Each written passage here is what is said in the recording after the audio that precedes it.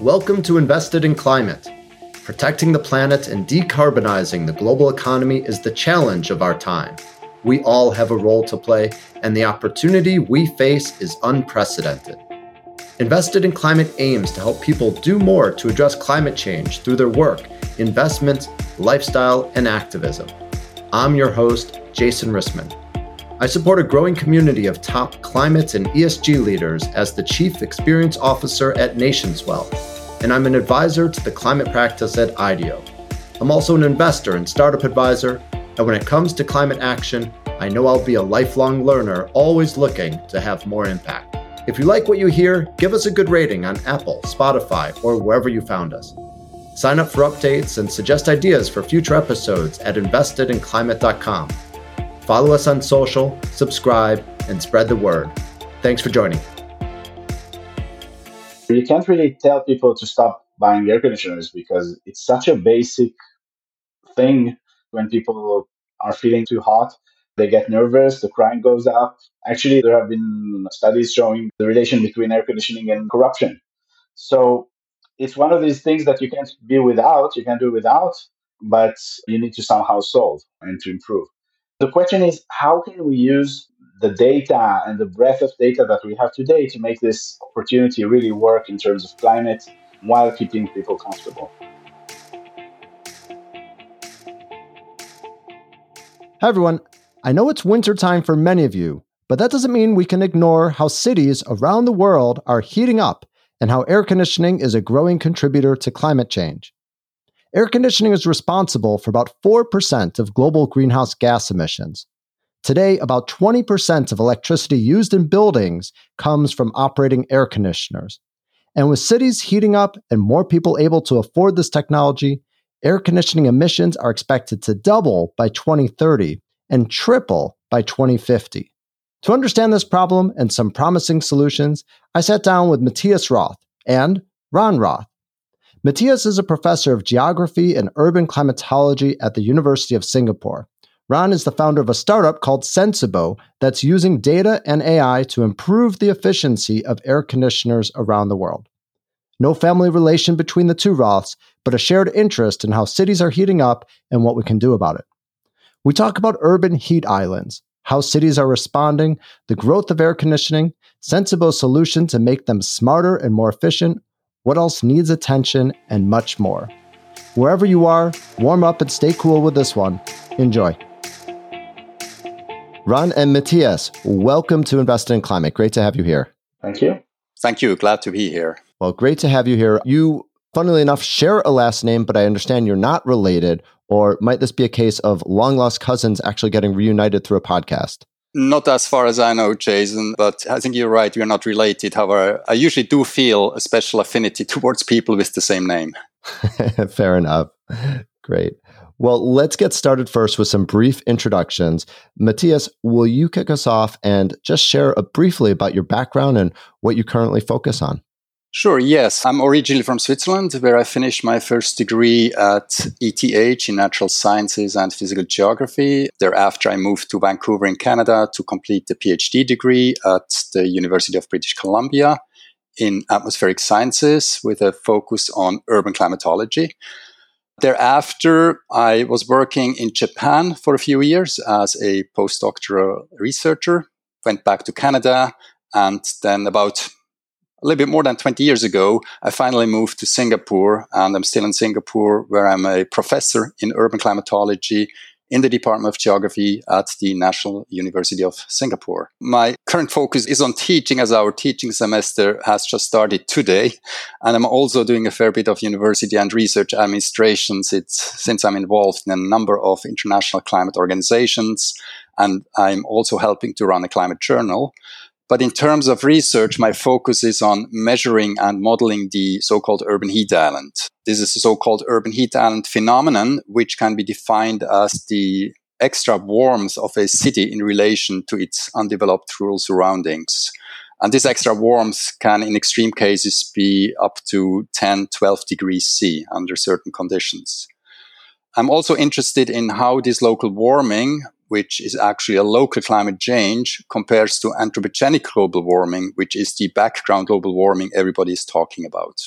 Great. Well, fantastic. Looking forward to diving more into the topics and really understanding urban heat a bit more. But let's continue with the introductions. Ron, over to you. Tell us a bit about your background and how you're working on climate currently.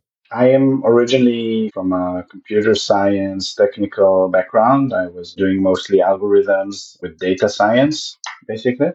I did a lot of work in different areas in startups and corporates, from autonomous driving in the days where it was still in its infancy and it wasn't even called that way, to doing various algorithms for advertising in corporates. I was in Yahoo when it was still a big corporate. And then about 10 years ago, I decided I wanted to really focus on doing something on my own. And together with my co-founder, Omer, we were looking for ideas that would not only be beneficial, but also would be something good for the world. Naturally, a lot of the ideas were around climate, but actually, one of the last ideas was we sort of stumbled on air conditioners and heaters, and it sort of checked all the boxes we had in terms of being a very traditional industry where data science was really missing, and with a huge impact that we discovered about the environment. Once we saw that, we founded Sensibo. That was 10 years ago. And the idea is to see how data and AI changes indoor climate for the better. Now, today, I'm the CEO of Sensibo, and we already had a pretty nice impact. We are tackling this problem from various aspects. Of course, from energy, from comfort, everything that has to do with smart air conditioning, and the climate angle was the reason for starting the company. So it's in the essence of everything we do. Fantastic. Well, we'll look forward to learning more about Sensibo as well. Let's get started and learn more about the problem at hand. And part of this problem, Matthias, you started to describe is urban city centers heating up and the needs for more efficient forms of cooling. Matthias, help us understand this problem a bit more. Everyone listening to the podcast understands that the world is heating up, but tell us about how it's impacting cities in particular and what the real life implications will be. One way to understand the problem is by imagining that cities are islands floating in a sea of warm air. So if the surrounding air temperature is increasing, the overall air temperature in cities will also increase. But at the same time, cities are themselves areas of islands of warm air, hence the expression or definition urban heat island. So therefore, temperatures in cities are affected by two processes. On one hand, by the global background temperature, which is increasing, and on the other hand, by the local air temperature increment caused by the presence of the city. And this increment is on top of or in addition to the background situation. So this means that populations in cities are hit by a double whammy. On one hand, it's the background global warming. On the other hand, it's the locally produced urban heat island, which is in addition to the background global warming. So what are the implications in real life of this heat excess? Just going to go through some of the potential or some of the known impacts, which include in terms of biodiversity and ecology, for example, that temperatures affect the growth potential of certain types of vegetation, or they affect how much CO2 can be absorbed by a certain type of vegetation. The air temperature in cities more generally actually affects the blooming of plants. The blooming of plants has been recorded to start earlier in cities than outside of cities due to the higher temperatures in cities. Or higher temperatures also affect the spread of temperature-sensitive virus diseases due to mosquitoes, because their range may become larger and they may become more prevalent. And here I'm thinking of vector-borne diseases such as dengue or malaria, which are a real problem in tropical cities. And for example, this is a hot research topic here in Singapore, where we have dengue fever. And we want to know to what extent dengue is dependent on the local air temperature and how this will change with increasing air temperatures. So this is one of the implications. Another implication, of course, is that extreme temperatures can increase the risk of occupational health problems. There is elevated heat stress associated with increasing temperatures, which is a challenge for vulnerable communities. Extreme heat in cities, if it's combined with high humidity and or poor urban air quality, is also increasing health risks and mortality rates. And finally, we have the thermal environment, which is influencing the level of energy consumptions related to space heating or cooling. And the latter is one of the topics of this podcast. So clearly there are serious consequences of urban heat. Matthias, perhaps it's obvious to people why cities might be warming more than other areas, but we shouldn't miss the chance to hear your expertise on this matter. Why is it that cities heat up even more than the surrounding areas? Well, if you look at the science of urban heat island generation, it's actually pretty well understood, and it has been understood for quite a long time as well. This is going back more than 150 years in time, or almost 200 years actually, to be precise. I'd say there are three main reasons for this. The first main reason is the prevalence of hard surfaces in the city as opposed to natural vegetated surfaces. Cities are primarily built of concrete and asphalt. And these are materials with a high heat capacity. That means they are very efficient in absorbing the heat gained during daytime from the solar radiation. So they store the heat within the buildings, within the parking lots, within the road surfaces. And at night, they release that heat. So they warm up during daytime and they release the heat at night like an oven. So the urban heat island itself is actually primarily a nighttime phenomenon. So on top of this, we have the particular structure of city surfaces, the morphology of the cities, which make it difficult for cities, for these convoluted urban surfaces to release that heat back out into space at night. So they have problems to cool down. An open, flat, vegetated surface can relatively easily emit heat back up into space and cool down. But the convoluted urban surface with dense buildings, with urban canyons, will trap the heat at night. So all the heat that's been stored during daytime actually has problems to escape into space at night. So the heat is retained. The third main reason is the addition of so-called anthropogenic heat. So this is man-made heat to the environment from activities such as cars, activities such as space cooling, space heating, industries, which adds additional heat to what has been already stored during daytime from the incoming solar radiation. Thanks for the explanation, Matthias. I suspect this is something that cities are paying a lot of attention to. Is this something that they're working on? What are some of the ways that they're trying to deal with urban heat? They're definitely interested in this. They're definitely dealing with this. It has become a really hot research topic. Actually, not just a research topic, also a hot topic to be discussed within city governments. Perhaps just from my own experience here in Singapore when I arrived about 20 years ago, urban climatology was not on the agenda at all. There were only very, very few people working on this topic. Climate change wasn't really on the agenda either. Within the last 20 years, and primarily within the last maybe 8 to 10 years, this has become a major focus of city governments here and research activities. And a lot of funding is poured into related research by the government and related institutions. Most city governments across the world, I think, are aware of this issue and they try to do something about it. One should also say that not every city is affected in the same way.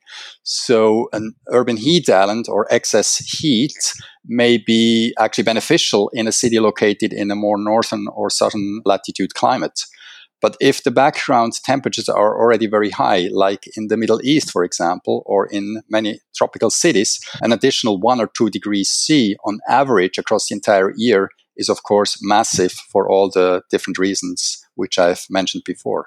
Thank you. Ron, let's turn to you. Hotter cities mean more use of air conditioning to address the health risks that Matthias mentioned, but also for comfort and productivity. Traditional air conditioning units are not only energy intensive, but also use hydrofluorocarbon refrigerants. Tell us about the problem that air conditioners pose to climate change. Air conditioners basically don't really cool, right? They don't generate coolness. They pump heat outside of the indoor space outside. And so, in addition to all the problems that Matthias mentioned, one of the main problems is that the more it is hotter outside, the harder it is to cool the house. Hard means wasting energy. The first thing is that ACs consume a lot of energy, and the higher temperature difference, the higher the energy they consume. If you look today globally, we have around 1.5 billion air conditioners, with some people claiming it will go to as high as 5 billion in just 20 years.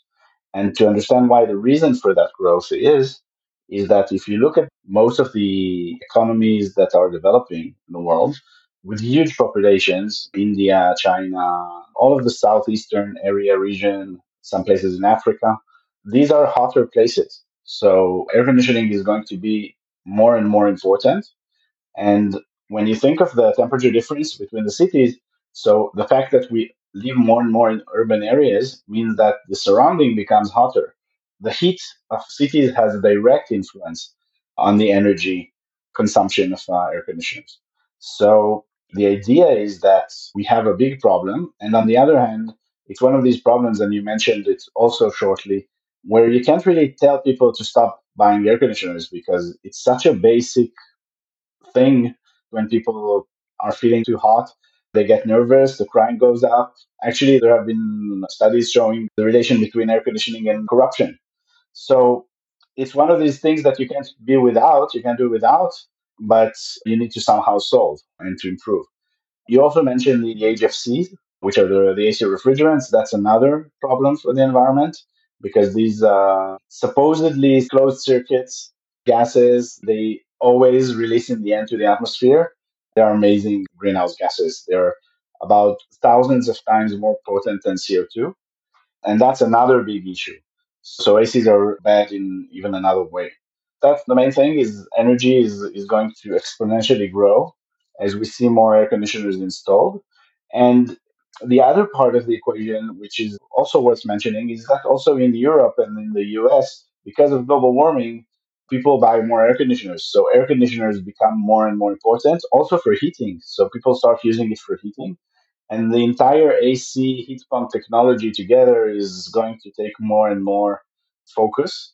There is one upside to this, by the way, and that means, at least in the heating side, it's because ACs are electric. So we're also seeing a move to electrification from gas, for example. So there is also some positive to the fact that people are using more ACs.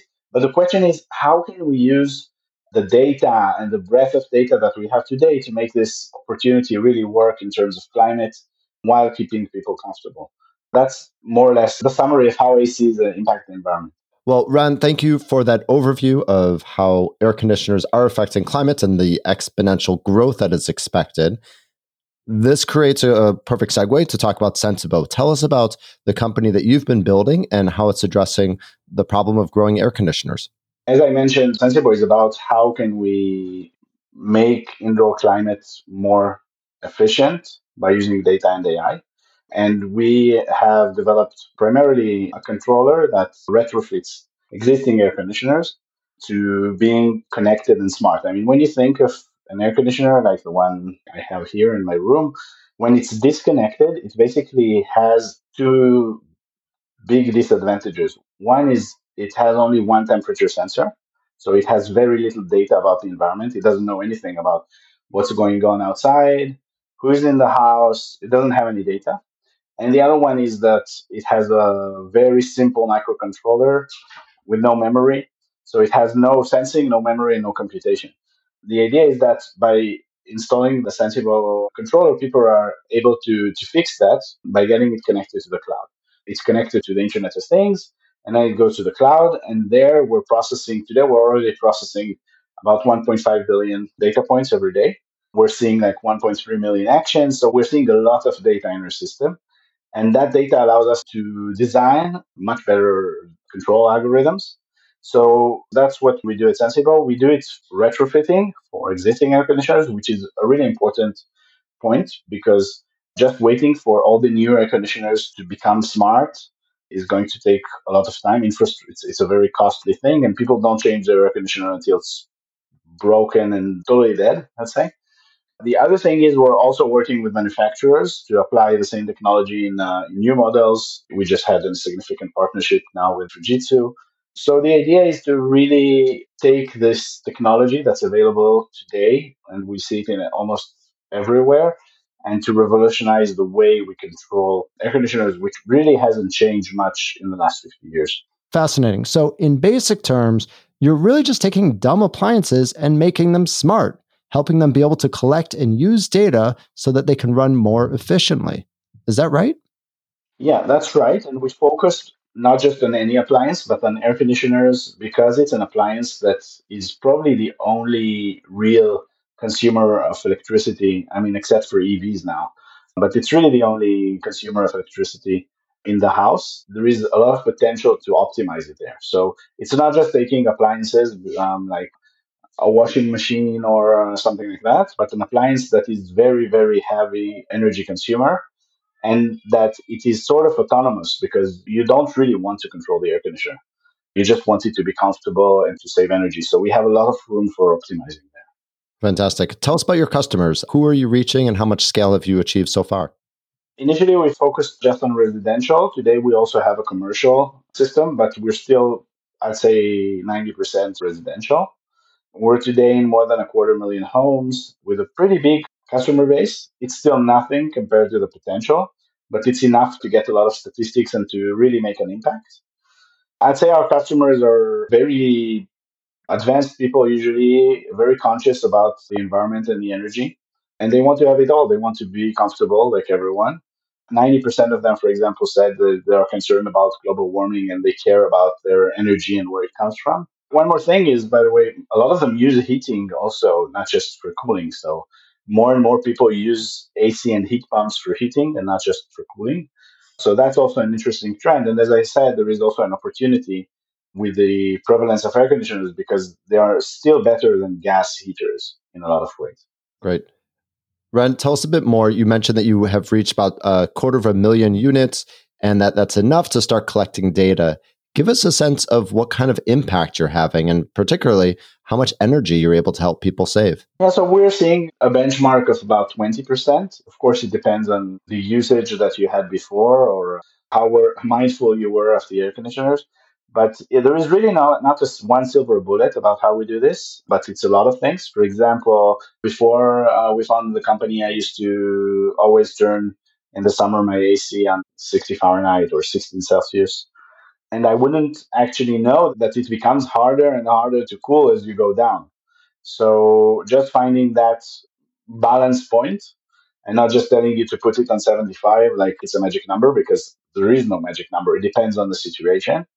Other things like helping people to know when they should clean the filters, that has like a 5% effect on energy. Sometimes we cool empty homes, empty rooms. We open the door or the window and we're still activating the air conditioners. So all these things actually sum up. And an interesting thing is that today, especially when you have more and more renewable energy in the grid, it's not just about saving energy, it's about knowing when to use it. And that's where smart indoor climate really can help us not just save energy, but in some cases to waste energy or to use energy when it's actually free. I mean, think of it that you have a lot of solar energy when it's hot, right? But then people come home, they turn on the air conditioner exactly in the evening when there is less solar available. So these kinds of optimizations have a lot of potential to save energy and by that, of course, to help the climate. Great. Thank you, Ren. Matthias, let's go back to you. I'm really curious to hear your reflection on this, the obvious growing need and growing ability to afford air conditioning around the world. And really, how are cities thinking about the tension between needing to massively cut their greenhouse emissions while also needing to help their communities stay cool? I wouldn't say there is necessarily a tension between the two, as it is possible to kill two birds with one stone, so to speak. Because many of the energy saving options or the adoption of so-called green energy solutions provide cooling benefits and vice versa. As mentioned before, to reduce AC will help to reduce greenhouse gas emissions. Greenhouse gas emissions are responsible for global warming. But this will also reduce rejection of heat into the atmosphere, in which case it will limit the local neighborhood scale warming. Hence, we try to get out of this positive feedback loop Ran has been alluding to before. With increasing warming, we also need more AC use. And as long as the energy of the ACs is coming from burning of fossil fuels, we will have increasing greenhouse gas emissions, which then will produce even more global warming. So we try to get out of that loop and we can do both at the same time. On the other hand, also, if we have more vegetated natural surfaces in a city, which is one of the mitigation options for the heat island, this will result in an overall cooler environment, which then again translates into less air conditioning usage. Hence, here we talk about co-benefits, which emerge by reducing the emission of greenhouse gases by trying to stay cool. So there's not necessarily a tension, but we can feed off two things on each other, and we have these co-benefits, which we can work with. Matthias, thank you for the helpful context. Ron, I'm really curious for your thoughts on this. How do you see Sensibo's contribution to reducing the fast-growing impact of air conditioners? Is it simply that it needs to be part of a portfolio approach of moving to heat pumps, greening cities, and having smarter ACs? Yes, I think the main thing is we need to work in parallel. Obviously, there are things that you can do also in making the ACs themselves more efficient, and a lot of work has been done in that respect. Ideas like taking some of the heat from the ground in geothermal units or other ways. But the thing is that really developing these kinds of systems is going to require tens of years, like decades. We would need to do in parallel things in parallel. And whatever happens, however ACs become more efficient, we've come to realize, I think in the past years especially, that energy is not free. It's not getting cheaper with time. There is always going to be that need to optimize the way we use energy, and it's always going to have an effect, both economical, but also an effect on the environment. So I think the big advantage of Sensibo is that it really can help you save a significant portion of your energy on cooling and heating by using data. The same ways that you use a GPS and it makes your way more efficient, you can still develop an electric car, right? But think of Sensibo like as a way to cut costs without changing the core technology of air conditioning. Also, another aspect of how Sensibo helps is also to understand that it's all about sensing. So, for example, through Sensibo, we have this feature that helps you check how well your room is insulated. So, actually, design decisions of whether you should maybe do some work in insulating your home, or maybe you should replace your air conditioners, can be made by using data in a relatively low, cheap unit like Sensible without having to really make that decision blindfolded without the data. So I think just to summarize it, we should be in parallel with the long-term approach of improving the engineering and the science with the design of cities, which is definitely a long-term thing because replacing buildings is going to take forever. And with quicker sort of solutions like what we have with Sensible Controller. And together we can make it work. Let's talk for a minute about the features that make Sensibo stand out. I read that your devices have geofencing capabilities, for instance. Tell us about that and some of the other things that really make Sensibo unique. Geofencing is really powerful because it helps you automate the way your air conditioner works. You don't have to remember to turn it off or to forget it, so it definitely has an effect on energy. We do it both at the room level, if you have like an occupancy sensor that we have, or at the home. But there are a lot of other things. For example, the ability to trigger different actions of the air conditioners and to be able to get tips about energy, about how is your energy use good or not. So, as I mentioned, I think before, it's not just one feature that helps you do that, but it's an overall system. Our vision is actually for the whole thing to be automatic, right? For you to be able to live in comfort and know that the AC is working efficiently. Today, I don't know, it's interesting in a lot of places in the world, there is a trend of energy prices becoming dynamic by the hour, sometimes by the minute. And in that world, you really can't optimize without something automatic that really knows what is the energy price, when is energy available from renewables. And these kind of optimizations are the future of energy in general, but of air conditioning and heating as well. Well, the vision of this being automatically optimized based upon outside data as well as your own usage habits and your location is really exciting. Tell us about how AI is contributing to this. I saw that you have an integration with OpenAI. I'm sure that there's more happening under the hood. Give us a sense of AI's role in enabling this vision that you've described. I've been in AI or machine learning and data science. I've been working in it in the past 25 years, probably. I've never been so excited about what is happening now in the field.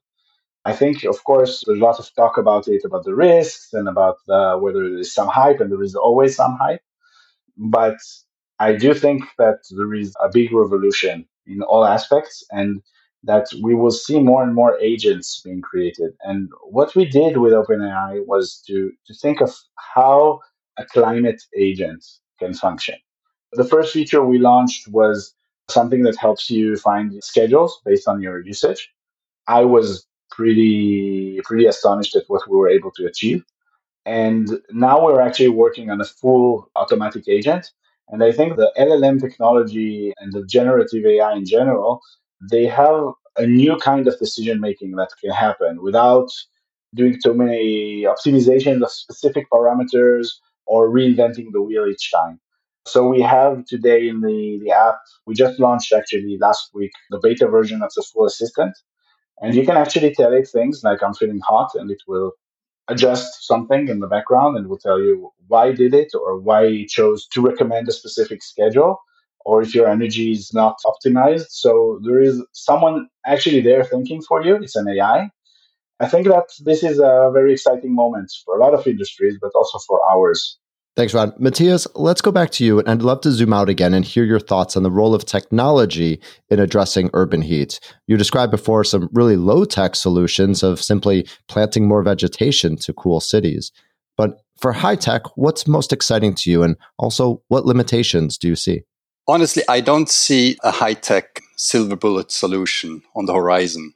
I think what you termed low-tech is probably, it comes across as low-tech, but there is a lot of science that goes into these low-tech solutions. So let me just back up a little bit. So when we address urban heat excess, a major focus, as you mentioned before, is on nature-based solutions. And there is a reason for this as well, because we try to restore the environment with nature, and that makes sense on many levels.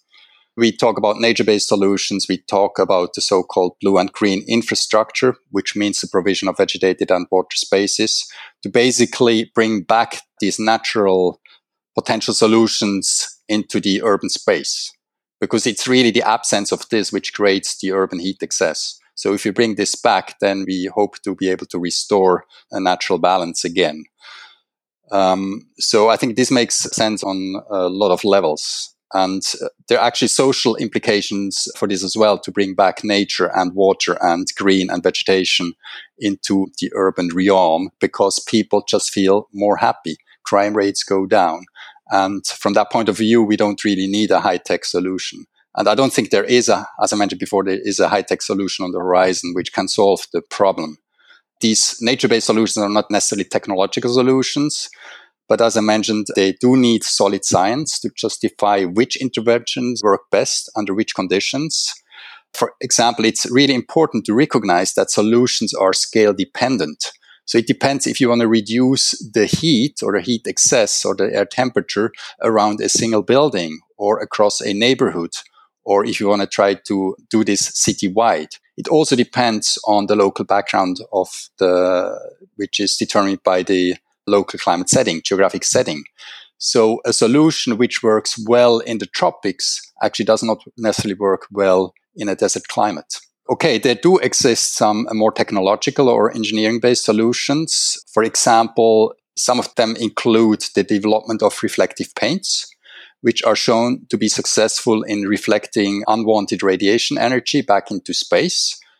As I mentioned before, it's the absorption of this energy by these concrete and asphalt surfaces, which are the basis of the excess heat of the urban heat island in the case of a city. So if you're able to actually reflect that energy back into space, we get rid of one of the initial problems, which sets up the excess heat. And quite a bit of advances have been achieved in this space. Just think, for example, of a city in Greece. And there's a reason why many of these cities are painted white. This is just to reflect the energy back during daytime, so the surface cannot even heat up in the first place. There's a problem with painting everything white, of course, because it creates glare, it creates discomfort for people as well. It creates a radiation heat, which is also undesirable.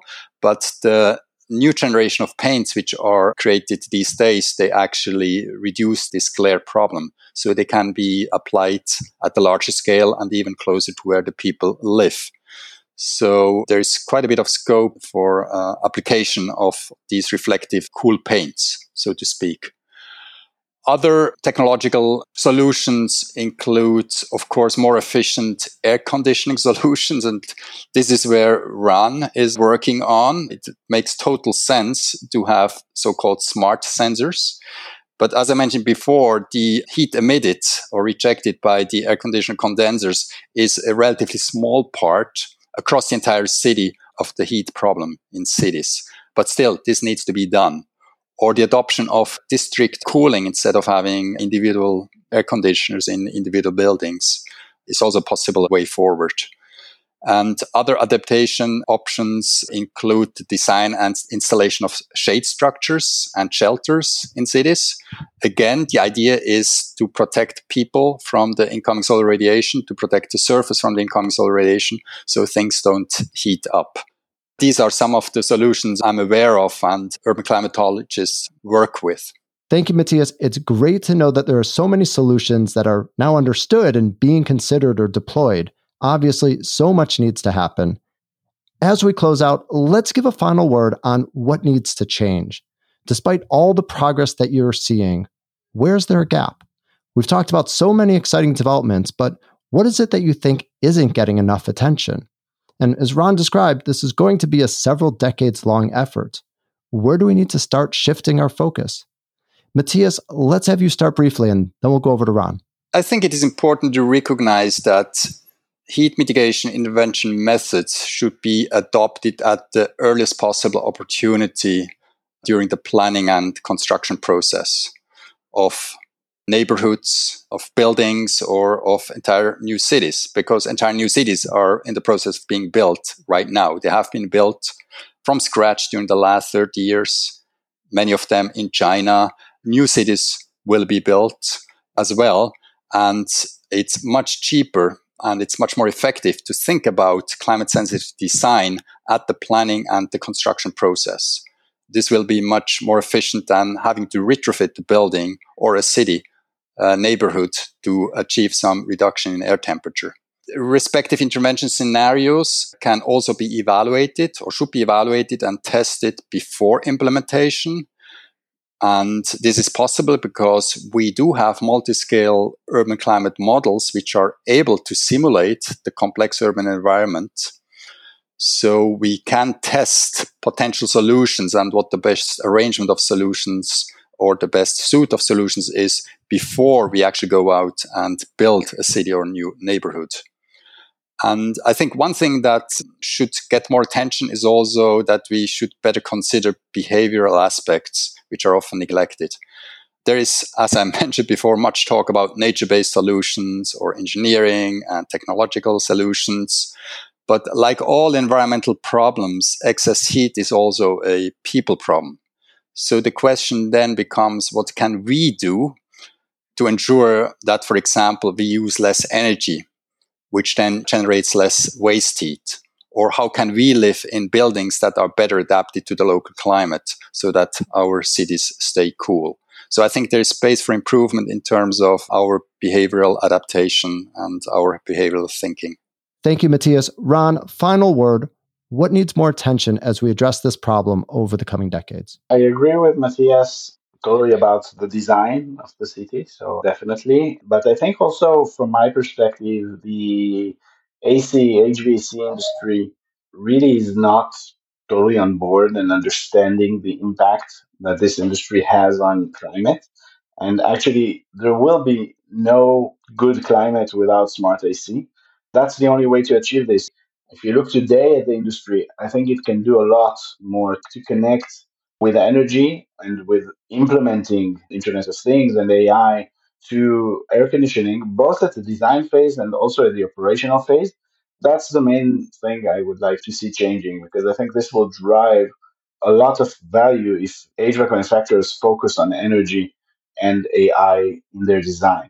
I don't think that's where we should be. It's a traditional industry, it takes time, but I hope that in the next years, new models will come out that will already have more capabilities that they don't have today. Great. Ron, Matthias, thank you so much for the work that you're doing and for your time today. You're very welcome. Thank you. Thanks for joining us for this episode of Invested in Climate. Please remember to rate us on Apple, Spotify, or Google. Find show notes, Sign up for updates, get in touch, and visualize your climate action at investedinclimate.com. This podcast is for informational and entertainment purposes only and does not constitute financial, accounting, or legal advice. Thanks again.